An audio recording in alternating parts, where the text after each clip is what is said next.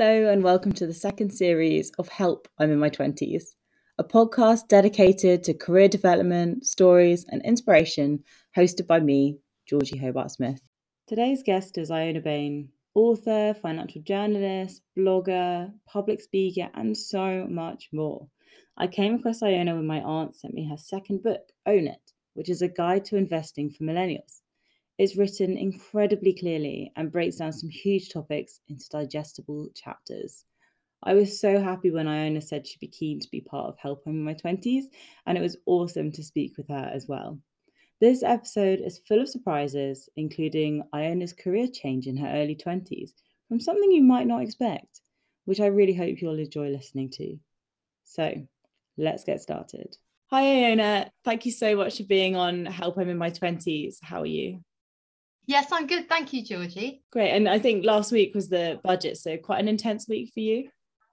Yeah, very intense. So I was on Morning Live on BBC One, and generally speaking, you just have to be on call to provide analysis. But it's quite an overwhelming event as well, because so much is announced that actually it takes quite a while for the dust to settle and for you to gain that clarity about what will actually come out of the budget. So in a way, I've kind of given up on trying to offer some perfect snapshot analysis of it the day after, because I just don't think that's possible. Yeah, I think it probably sounds like it's first impressions and then you wait and see until you've got into the detail as well. Indeed, yeah. Okay, well, I have so many questions about what you do and how you got there, but it'd be great if you could just give a quick overview of your career to date and how you got into where you are now. And I know you did something different before, so how that journey happened. Sure. Well, I have had an unconventional route into my current career. I started out as a musician. So when I was a child and a young person, I trained as a classical musician. I went to an excellent state-funded music school in Edinburgh, which is quite unusual. You don't really have these schools in England, but in Scotland you have a few. And I was very fortunate to get a very good quality state-funded music education at a school called the City of Edinburgh Music School. And so really throughout my school days, I thought I was going to grow up and be a musician or working in music in one way or another. I'm a very creative person. I mean, I know everyone likes to think that they're a creative person, but that is definitely how my brain is wired. I've never been particularly strong at maths. I have got better as time's gone on, but that was not my strong suit when I was at school. I was not particularly interested in science, and I never really thought about money. My dad was a business journalist, but he never talked that much about what he did for a living with us as we were growing up. And my mum and dad very much encouraged my brother and I to pursue our own interests and to, find our own way in the world. And I went to university to study music, and then I became more and more interested in being a pop musician. So I moved away from classical music and started writing my own songs and playing in bands. And I spent a few years doing that in Glasgow, as well as being a music journalist, and had a really good time. It was a very character forming experience because being a musician out there in the big bad world is not easy. Music industry is a tough place. People can be incredibly talented and work really hard and not get that far. It can feel like quite an unfair industry at times, but just generally trying to make a living as a musician has never been easy. And I'm still in touch with the musical world. My brother's a musician, and I have endless respect for what they do.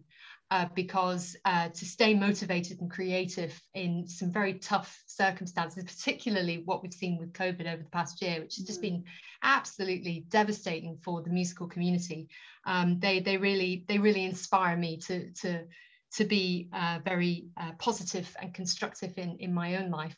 Anyway, but I decided that actually music wasn't really for me as a career, and that my strengths lay elsewhere. And throughout school, I'd always been good at public performing and public speaking and writing. And I actually became much more interested in money as I realized how little I had of it.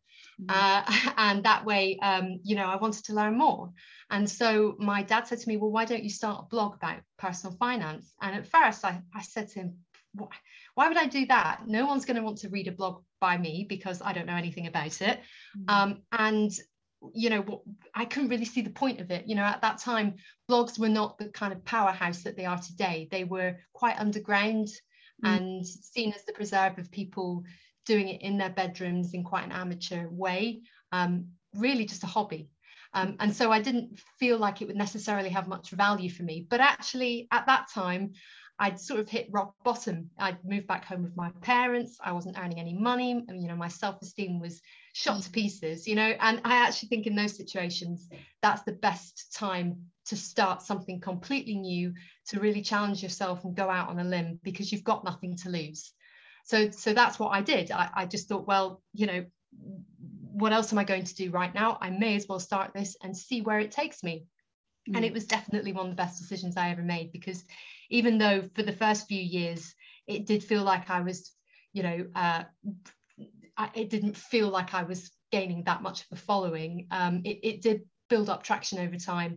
And then I think 2016 was a real turning point for me, because I'd started doing a lot more work in the financial media, but actually then I was getting a lot more interest in the blog itself. I was being asked to go on TV and radio. I was asked to write my first book.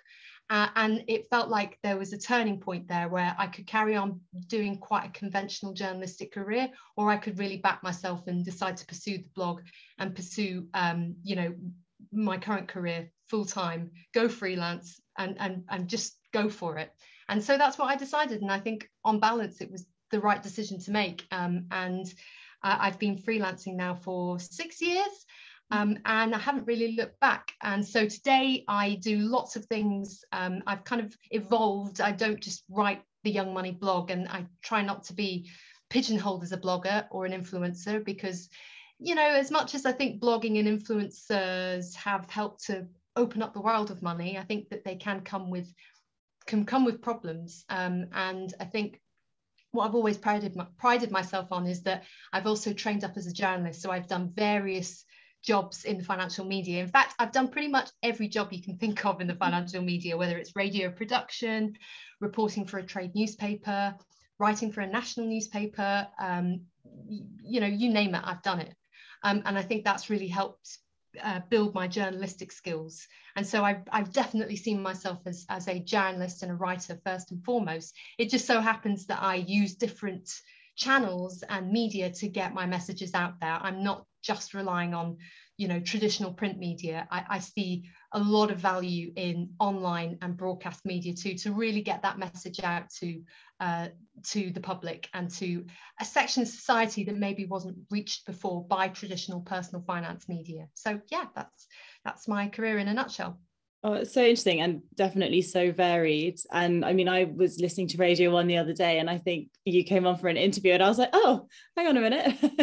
Yeah, that's right. I forgot to mention that. So I am really proud to be the money hacker in residence at Radio 1. So every so often I go on their life hack show, and we do a money clinic for people, and it's something I love to do because it really challenges me to think about money and how to communicate this whole area in a way that young people would find accessible. So yeah, that's one of the jobs that I'm most proud of. And I also write a weekly column for the newspaper. I started doing that earlier this year, and that's been a dream come true. Actually, I've always wanted to write a column, and I was really lucky to be approached by a former colleague who's now my editor, Sarah Davidson, who's absolutely brilliant, and she brought me on board earlier this year, and that's another piece of work that I do every week that I'm incredibly proud of.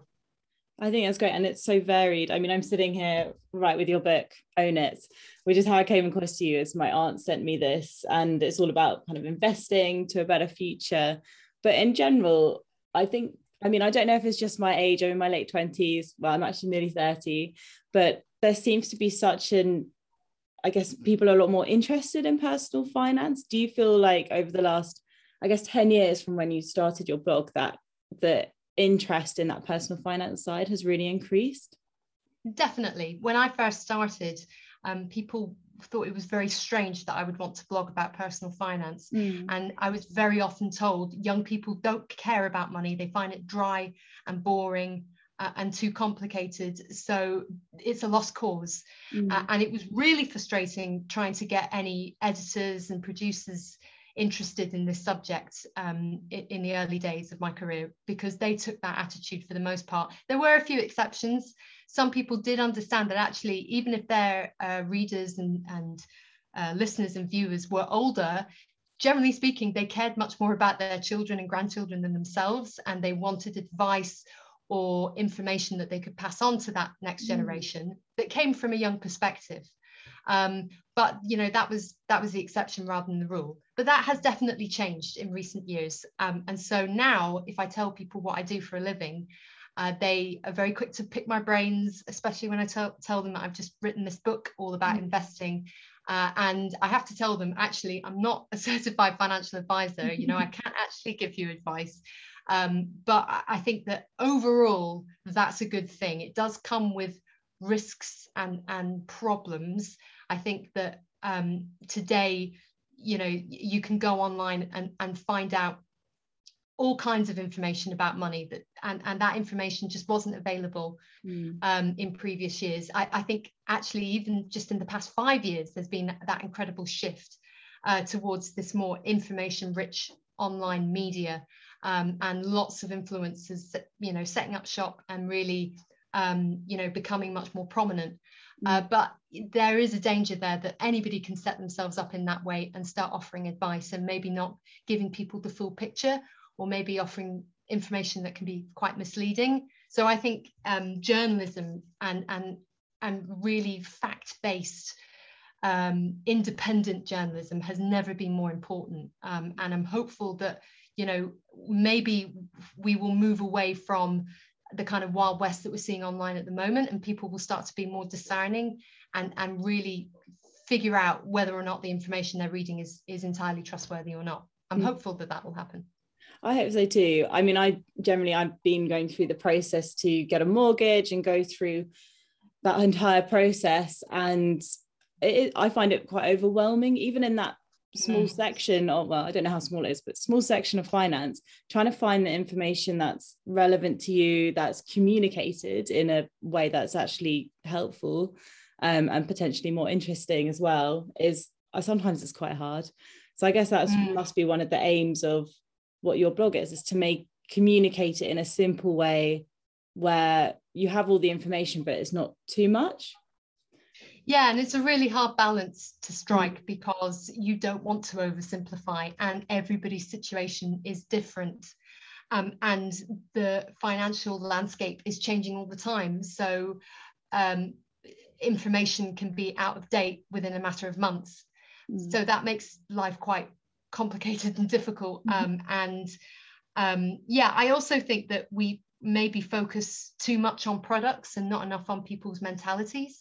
And I've always been really keen to explore the way we think and feel about money, because ultimately all our decisions flow from our state of mind around money. And people kind of end up addressing the symptoms of the problem rather than the underlying problem. I think good financial journalism should be a balance between giving you the practical information that will help you navigate a tricky process like getting your first mortgage, but then also exploring the underlying psychology of money and helping you understand, you know, why you think about money in the way that you do, because there's so much about money that is intensely political. It can be related to how we feel on a spiritual level about the world and our place in it. And these are fascinating questions that we all have to try and wrestle with as we go throughout our life. And we can't shy away from them. We can't just pretend that, you know, quote unquote, being good with money, which is not a phrase I really like to use, but it's something that lots of people think, oh, well, being good with money is just about understanding how a mortgage works. But in my opinion, it's not about that. It's about the fact that we have a relationship with money that changes throughout our lifetime. How do we maintain a healthy relationship with money? That's what I see my job as doing, you know, trying to help people understand that question better. Yeah, I think I wrote down in my notes, one of the things that I kind of really stuck with me was thinking about saving as self-care and Yes. having that mentality behind it as well. Yeah, absolutely. Yeah, sometimes just reframing these things and putting a different spin on it can be what helps unlock the more positive habit for people, because ultimately so much of personal finance is about common sense. We all know that we should be spending in a more mindful way. We know we should be saving more, we should be trying to invest, we should be thinking about the long term. We know all this, so why don't we do it? And I think it's partly because of our actual socioeconomic situation, and very often that can only be addressed at a political level, and often it's because of people's own mentality, and sometimes can be because people have got an underlying mental health or neurodivergent issue that they need to address. And then once that gets diagnosed, everything clicks into place. And I think we've only just started really talking about that in the last few years. You never heard mental health and money being brought up in the same sentence, even 5 or 6 years ago. But nowadays, it's much more on the radar, which is a very good thing. Definitely. And I guess probably like a self-fulfilling circle. If you're in a bad state of mind, maybe the finances might take a turn for the worse, which puts you in a worse state of mind. So that downward spiral, and conversely the upward spiral when it's the other way around. Absolutely. So going all the way back to when you were a musician, which actually I guess wasn't too long ago, but one of the things that you said that really sort of struck a chord was I think resilience has just really shone through in terms of it being a very tough industry. And it sounds like maybe you have had to do that when you're trying to carve your niche into the financial journalism world. Do you think that that's probably the main thing that you've carried over into your new career, or are there other things that sort of shine brighter? Yeah, that's an excellent question. There are lots of things actually that I've carried over from my musical past into what I do today. And there's a surprising amount of overlap. I mean, when I was at school, we used to have to do these things called twilight recitals, which is it's a ridiculous name for basically a concert that we had to do at about 4 o'clock every Wednesday. And each term, we had to do X number of twilight recital performances. Okay. And not only did we have to play a piece in quite a small room in front of all our peers and parents and teachers, which is quite a daunting environment, we also had to give a little speech about the piece beforehand. And actually it was doing that made me realize that I was quite comfortable getting up and talking in front of people as well as performing. I mean, I did get nerves, definitely. And actually I think ultimately that's one reason why I didn't become a professional musician, because you have to be absolutely exact in how you play a piece of classical music. There's no room for improvisation. You just have to learn it and execute it perfectly. And people who can do that are, incredible. I realized I wasn't one of them. And it was one reason why I love pop music in a way, because it gave me a little bit more room to be improvisational and creative in the moment.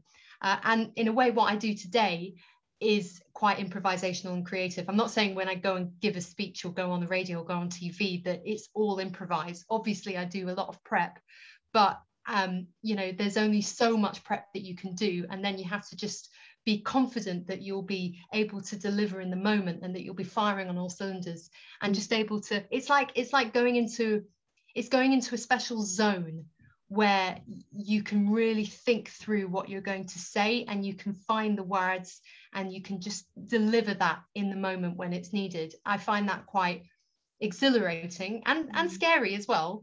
But that was something I learned to do from my musical training and just getting up in front of people and performing. I think if you can do that as a classical musician, that's the hardest form of public performance I could think of, apart from maybe, being in the World Cup final.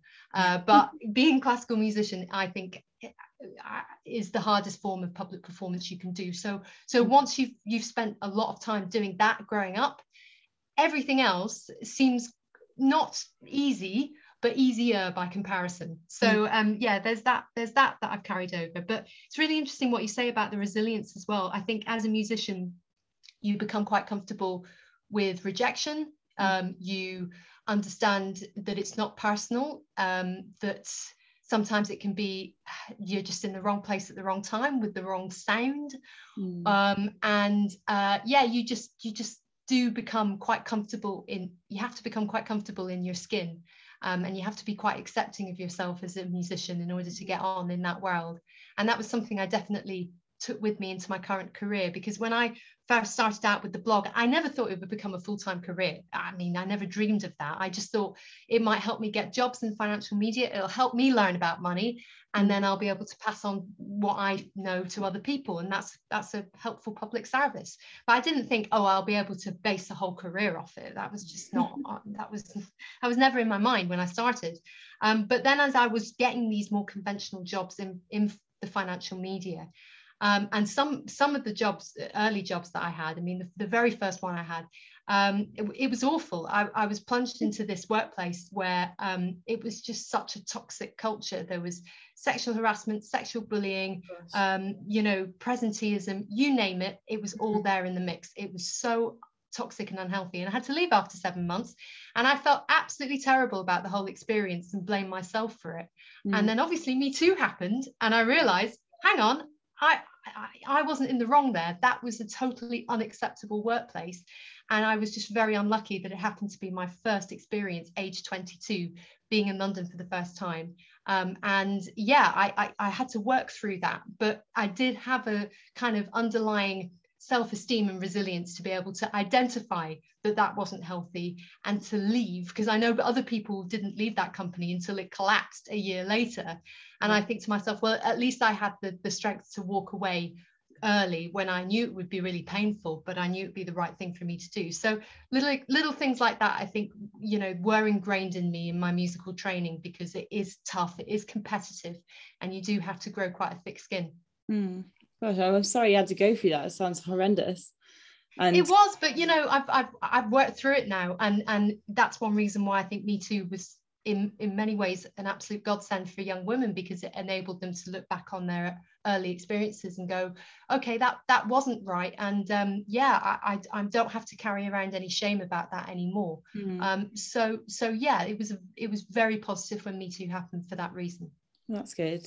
And I think one thing you mentioned about the kind of having your mindset in that really clear space where you can then answer questions which maybe you might not have been able to prepare for in a way that you feel happy with later. I find sometimes when I'm presenting at work, potentially I have days where I'm clearer and more focused than other days. So do you consciously prepare your mind for those interviews, or is it just something that comes naturally now? As soon as I find out that I'm going to do an interview, it hangs over me, both in a good and bad way. So I become conscious that it's ahead of me in a way that maybe I don't feel that way when I have public speaking engagement or a journalistic assignment, because there is something about live TV and radio where it's so much about you being absolutely focused in the moment, ready to deliver. And you do have to train yourself and be mentally prepared for that. In hopefully you get a certain amount of notice, but if I have an interview like the next morning, I never sleep that well, because I think there's a part of my brain that's quite primal and sees that as something that I've got to be absolutely ready for and primed to do, and I can't go to sleep, because that means I won't be in the right state of mind. It's bizarre and it's irrational, but I think there's something about your brain and how it reacts to a situation like that means you're a bit on edge, basically. So I think that's what happens, is I get this sort of real flood of adrenaline, and then even if I haven't had a good sleep, which is usually the case, I can perform, because that adrenaline is what carries me through. And then afterwards you slump, and actually that is very similar to what it used to be like when I was a musician. You'd be pumped up full of adrenaline to do something, you'd go and do it, and then afterwards you'd slump, because there would be that anticlimax, and your adrenal glands would be depleted, and so it doesn't ever become easy, but it gets easier to deal with that, and you just realize that's part of the job. But again, I'm just so in awe of TV presenters and radio presenters who can do that, you know, day in, day out, week in, week out. And I mean, obviously for a lot of them, that it must get so much easier with practice and experience. But I still think there is something a little bit terrifying about doing that kind of opportunity, and that little edge must never go away. Yeah, and maybe sometimes that's good as well, I think, in just kind of almost making you a little bit more alert and potentially having that more rapid response when it's needed. But sometimes, yeah, absolutely, yeah. And also because you have to perform in those situations, that sounds terrible, because you know, you want to be authentic, you want to be yourself, but you know, the way I would speak to you know, an interviewer on Morning Live or on a radio program is not the way that I would speak to my friends or my family, or you know, in any normal situation. It's heightened. And therefore, yeah, that adrenaline just helps you get to that kind of sparky place where you know what to say and you know just how to say it. But there are days when it just doesn't happen, and when I've learned not to beat myself up, because you know, there can be lots of reasons, and sometimes the reasons might not be entirely in your control. If you're in a situation where the interviewer it takes the mistaken belief that they know more about the subject than you do, or they come in with an agenda that's not helpful, or they ask you really silly questions, or they put, you know, you can see sometimes in an interviewer's eyes when they're kind of wanting you to wrap up, and it really comes across to you and you lose your train of thought and it distracts you, and you understand why they're doing it, because they have time pressure. And they maybe have a producer speaking to them in their ear, but maybe they don't realize that it comes across to you like you're, you know, being kind of hurried along, and that can be quite off-putting and distracting. So yeah, you have to accept that lots of things will not be within your control. And I don't generally watch myself after I do TV and radio, because I think, well, what's gone is gone. I can't do anything about it, and I'm sure I know in my own heart of hearts what I need to do next time to improve. I think that's great. I mean, you definitely sound like you've such a very strong view of your self-worth, and what you've said you back later on. And is that something that you've developed over time, or have you just kind of always been like that, and maybe part of your performing growing up helped with that? But is it something that you've consciously built, or is it just how you are? That's a really interesting question. I think it is a combination of how I am, and my upbringing, especially in classical music. And I think, you know, as a musician, you have to be very confident. You have to project confidence. And now doing what I do, I feel like, you know, you have to project confidence. But you also, I get over myself in a way, because I think, well, I think it's incredibly important for younger women to be out there speaking about these issues. And I think that you know, can inspire so much confidence in other young women.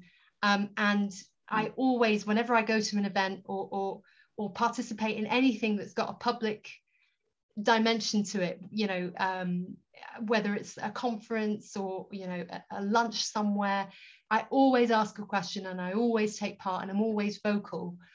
And I challenge myself to do that, because I want to convey that I'm not just going to sit in the corner and be passive and observe what's going on. That you know, I've got something to say, and that I've got presence, and that, you know, conveying that to other people, I think is really important. And I just think it's such a shame that we have this real fear of public speaking. I mean, it's hard for me because I've never found it difficult in the way that other people do. But I wonder whether or not it's partly because people tell themselves that they can't do it. And then over time, that just becomes really enmeshed in their personality and how they see themselves. And therefore, lots of needless anxiety is added to the way they see themselves. But I just think we all have to be comfortable being public. We're all influencers now in one way or another. I know that sounds silly, but we're all online. We're all, you know, active in our workplaces. We're all, you know, we're all ambassadors or advocates for one thing or another. Maybe some of us just much more publicly than others. But yeah, I think we all just have to get comfortable with having that public persona and being confident in it. Yeah, I think that is interesting in terms of, I wonder if it's a cultural thing in the UK around be, I don't know if it's a sort of Victorian thing, like to be seen but not heard sort of as a child, and then you grow up with that. But I mean, that was a long time ago, so I'm not sure if No, that no, no, I think that's maybe a really good point. And actually, another thing that I think has really stood me in good stead is growing up. I talked all the time with my parents. Actually, I didn't talk until I was 5 years old. Okay. And my parents thought, that I might be, deaf, or that, I may have some learning difficulty, and they were quite concerned about that for a while. And then when I was in nursery one day, the teacher asked if I would stop painting and come over for story time, and I just turned around and said, no, thank you.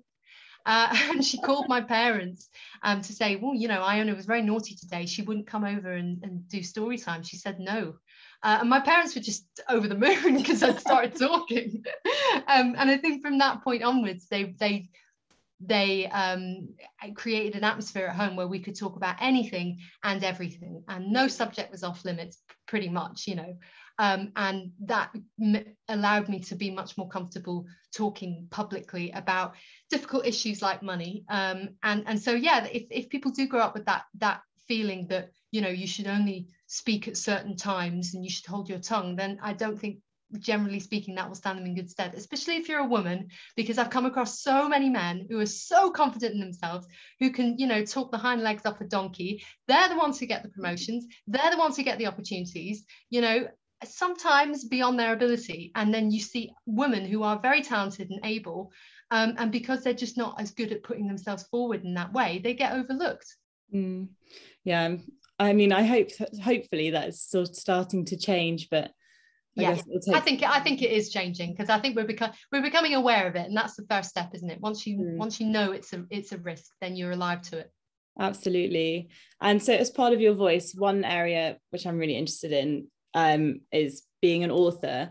So I'm not very well connected to journalism, to writing. I'm very much towards the maths end in my work. So as an insight strategist, I will plow into loads of data, try and find the story, and then communicate that to people who maybe don't understand data or are not really kind of happy with numbers. So right. I know nothing about becoming an author. So how did you go from your blog to writing articles to then writing 2 books? Well, a lot of it has been serendipity. And when I first started the blog, I didn't necessarily have the goal of writing a book in mind. I was approached in 2016 by a publishing house called Hardy Grant that mainly concentrates on lifestyle books, and they must have felt that that my tone of voice and my approach would be very compatible with an accessible book about money for younger people. So that was my first book, Spare Change, which I'm very proud of, because it's a beautiful book apart from anything. And in a way, this is going to sound quite arrogant, but I think it was a bit too ahead of its time, in that when it came out, I think people didn't necessarily, I think even at that time, people didn't think that you could have that kind of book about money, and they weren't entirely on board with that. Now, of course, we've got all these very, attractive, well-written, accessible books about money for young people, and it's just taken as read that, of course, you can deal with money in that fun and entertaining way. But at that time, it was seen as a bit out there, I think. So it maybe didn't pick up as much traction as it could have done. But I always think it's better to be a bit ahead of the curve than to be, copying what other people do. I've never wanted to do that. And writing the book was a fantastic experience, and it kind of made me understand that that is a real strength of mine. What I love about books is that you can explore issues in depth and in a way that you just can't do online or on TV and radio. And I am very often frustrated by, the surface level discussion that takes place through those channels, as great as it is for kind of getting people into the whole conversation in the first place. If you want to really take your knowledge and your understanding to the next level, you can't beat a book. And I love reading books, and I think the death of the book has been greatly exaggerated. I think that's where people still go to get that trustworthy information and advice and understanding. And so, yeah, that's when I wanted to do my second book all about investing. I was lucky to come across a finance publisher called Harriman House and publish my book through them. So yeah, I guess, how did I get to this point? Well, just by thinking that this kind of book would be, we need this kind of book in the world, that there isn't a book like it out there, and this book can really add something to the conversation. And it's not going to come to you fully formed in the first couple of weeks. It's taken me years actually to go from gestation to publication. It takes such a long time, and it can be quite a tortuous process, and you do not do it for the money. You do it because you really believe in the idea, and you think it needs to be out there in the world, and you think you're the person to write it, and that you've got the right approach. And if you're not going to take your time over it and really think carefully about it, then don't bother, And I mean, this might sound harsh, but I think we've all read books where you go, wow, okay, this has been a labor of love. This person's really thought about this over many, many years, and they've taken real care to express these ideas in just the right way. I really appreciate that thought and effort they've put into it. And then you read some books where you go, okay, well, this was clearly, tossed off in a couple of months. It feels a little bit phoned in. You can just tell. And I think if you are going to take that second approach, in my opinion, don't bother, because how many books get published a year? Thousands and thousands and thousands. And I think you only write a book if you feel like the idea is there in you, and that it will add something to the world. Well, I mean, I've read Own It, and one of the things that you say, it took years. When you read it, it's very easy to read. It's very much flows all the way through. So I always find that amazing in books where, you maybe have dipped in and out. It's not like you sat down and you started and then you wrote it and it was done. You're going in and out, dipping all the way back and forwards. And it does not feel like that at all in this book. So well, that's great. Because I mean, I must have chopped and changed the structure about 20 times, and then obviously when COVID came along, I had to completely park it for a period, not knowing how that was all going to pan out. And fortunately, actually it made the book more relevant and timely than ever. There was a period where I thought, oh, no young person will ever have any money to invest ever again in the future. So this book is just, awful timing. But actually, it didn't work out like that. But it did mean that a lot of what happened during COVID had to be factored into the book, which is why I did my investing diary through COVID at the end, because I just thought it'd be really helpful to demonstrate how I was tackling these problems in my own portfolio as we had gone through that crash, and then those really crazy events in the stock market in 2020. I just thought that would be quite helpful and interesting for people. Definitely. And when I was reading through, I actually really liked that you factored in COVID, because it did have this sort of, okay, here's the blast, now let's pick up the pieces. And just having that as sort of almost the baseline of time, I found really helpful. I think, honestly, there's so many things I could talk to you about as part of it. I think one thing that I guess really struck me was about the pension gender gap, which was something I'd never, ever thought about before. I mean, I'm quite clued in with pensions. I find that they're really important. I put as much in as I can. And I know that not everyone is like that. Lots of people, until they had to, didn't have a pension. And to think about a gender gap in your pension, I found quite scary. And also the fact that a woman ends up with a fifth of what a man might. I was like, wow. Yeah, it is. It's really scary. And I think it shows that there are some deep structural problems within the pensions industry, and it's tied too much to existing inequalities within the workforce. So basically women and men do okay and are pretty much level pegging up until the point that women have children, and then that's when things change, and it's when their job prospects change, but it's also when their pension prospects change. And if you have a partner who you stay with, who will support you, who will recognize perhaps you've given up things in order to support their career, and will make sure that you're taken care of, then fine, it's not necessarily a problem. But if you end up divorcing, or perhaps if you end up on your own, or you end up widowed, that's when you can end up in real problems. So we need much more awareness about that. And the solution can't just be to say to women, save more money. Clearly something's going wrong, and it needs to be addressed at a structural level. Yeah, I never knew that actually with pensions, that you know, if you become a widow, my assumption was that you just automatically get that pension, but it seems like that's not the case. Yeah, Yeah, I just think there are so many things that can go wrong, and I think the Women Against the State Pension Increase WASPy women show that actually, and even recently, the Department for Work and Pensions has had to, pay back women state pension that was underpaid over many years. So I think, it shows that things can go wrong, and very often it's the women who pay the price. Yeah. Oh, it's devastating. I think, but on a more positive note, I think the way you break down really complex things. So, I mean, the more relevant piece to me at the moment, I guess, is like Help to Buy. I don't know that there were two different schemes called Help to Buy.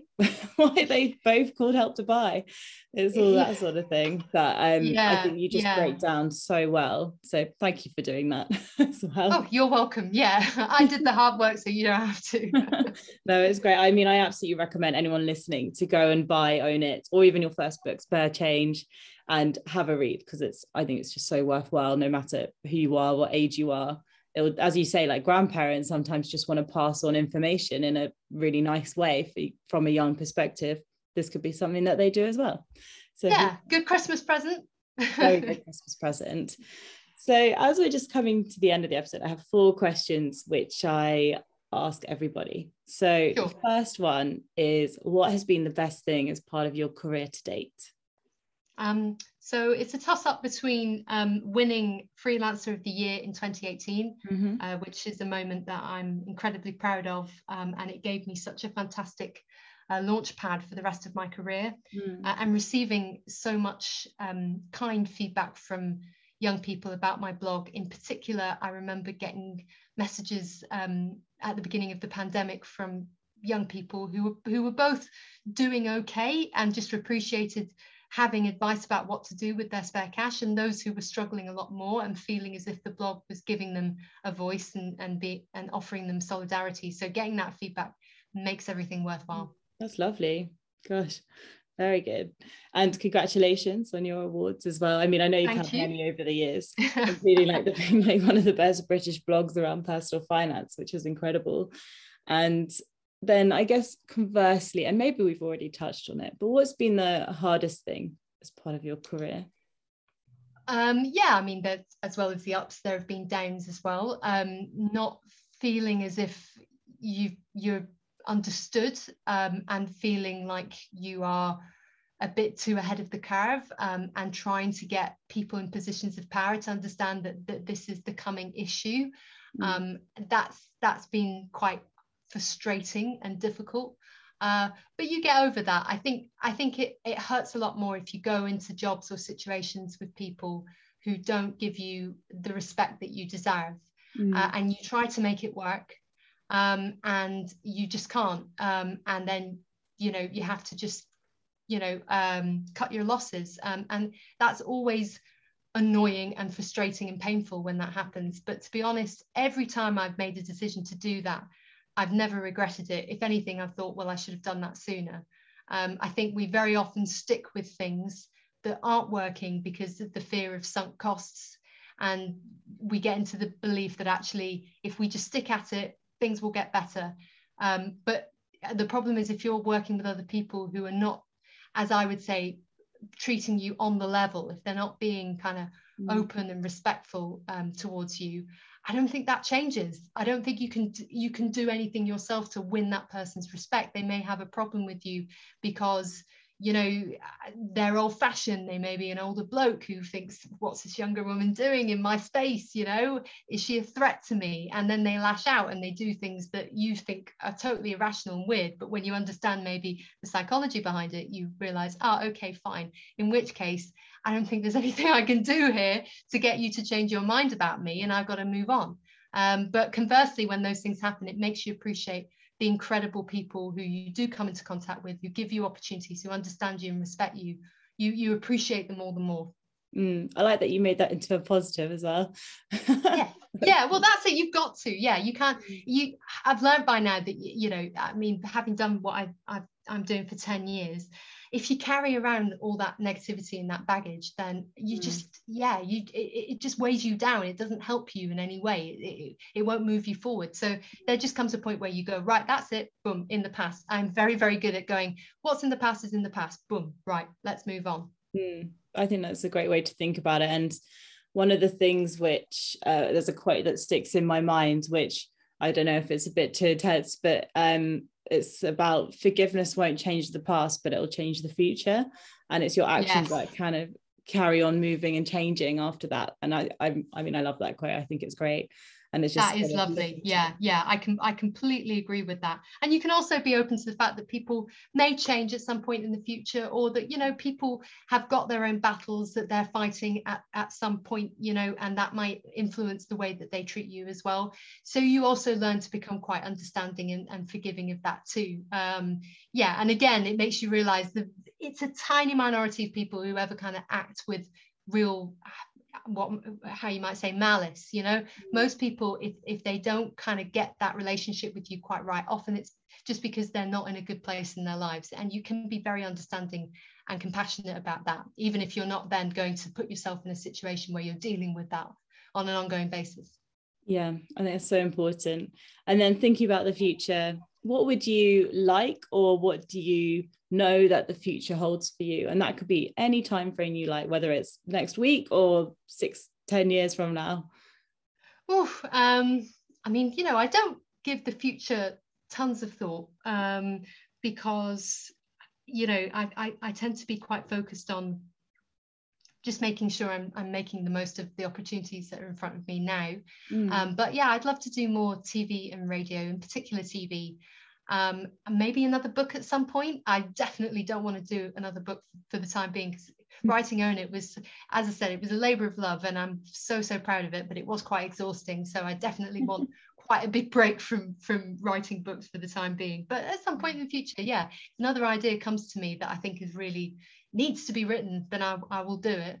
And other than that, I guess, I know this is going to sound quite maybe it'll sound a bit wishy-washy, but I think for me, my big focus now is, you know, not being a goalaholic, actually, and not kind of having ambition for the sake of ambition. I think that's such a big trap that we can fall into if we're in a fulfilling and stimulating career. We then end up, you know, putting a lot of pressure on ourselves, and actually I don't want to do that. I just want to have good balance in my life, and I want to earn enough so that I'm comfortable, and that I've got enough for the things that I really need and want, and that I'm doing work that I enjoy. I'm doing less of the work that I don't enjoy and more of the work that I do, and just generally, making it all add up. I think that's the right way to think about the future, rather than thinking I must hit this target and this target and this target, because I don't necessarily think that's always a recipe for happiness.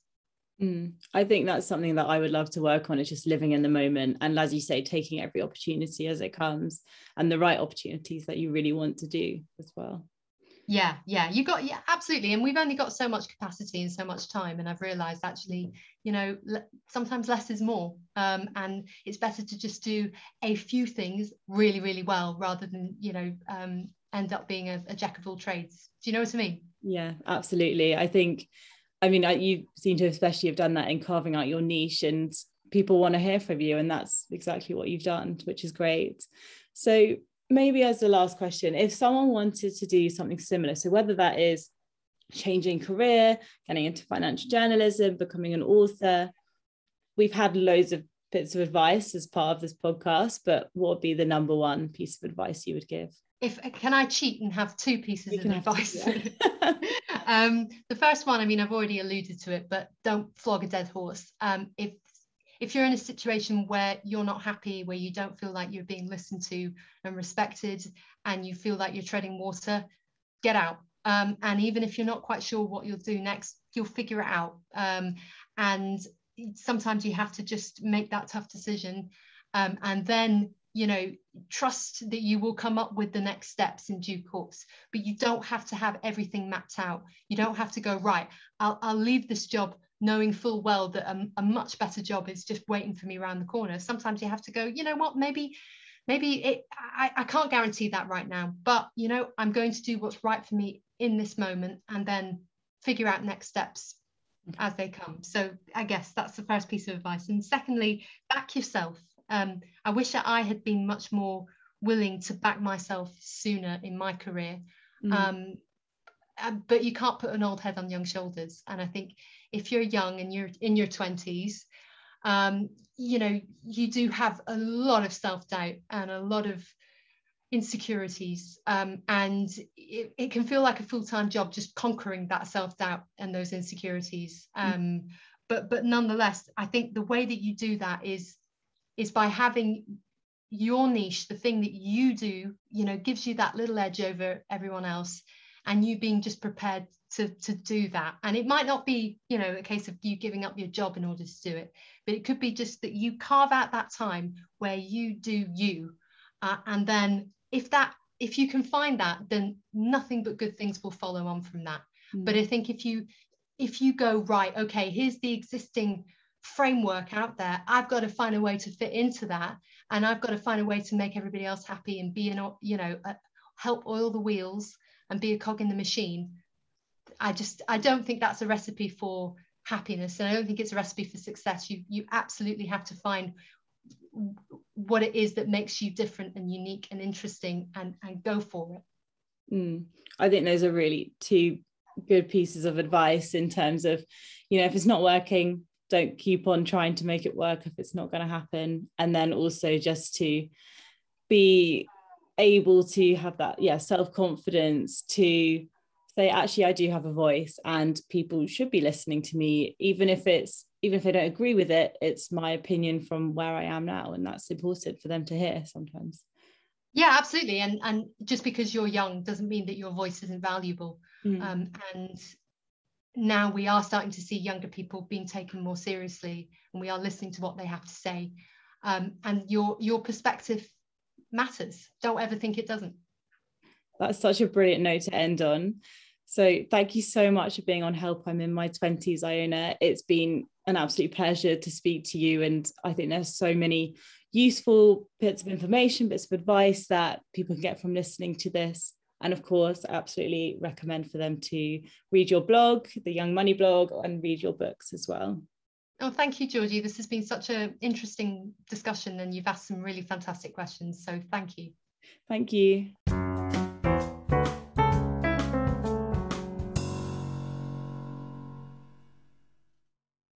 Thank you so much to Iona Bain for being part of Help I'm in My 20s. I was absolutely thrilled when you said you'd be part of it, and I really loved our conversation, and I hope that anyone listening did too. You can, of course, buy her book anywhere that you would like to, whether that's a big bookstore or an independent one. It's called Own It, A Guide to Investing. And I've also put a link in the show notes to make it easy for you. Thank you so much for listening to another episode of Help I'm in My 20s. Please do subscribe, rate, follow me on Instagram, and really share with your network. It would be so appreciated. Thank you so much for listening, and see you next time.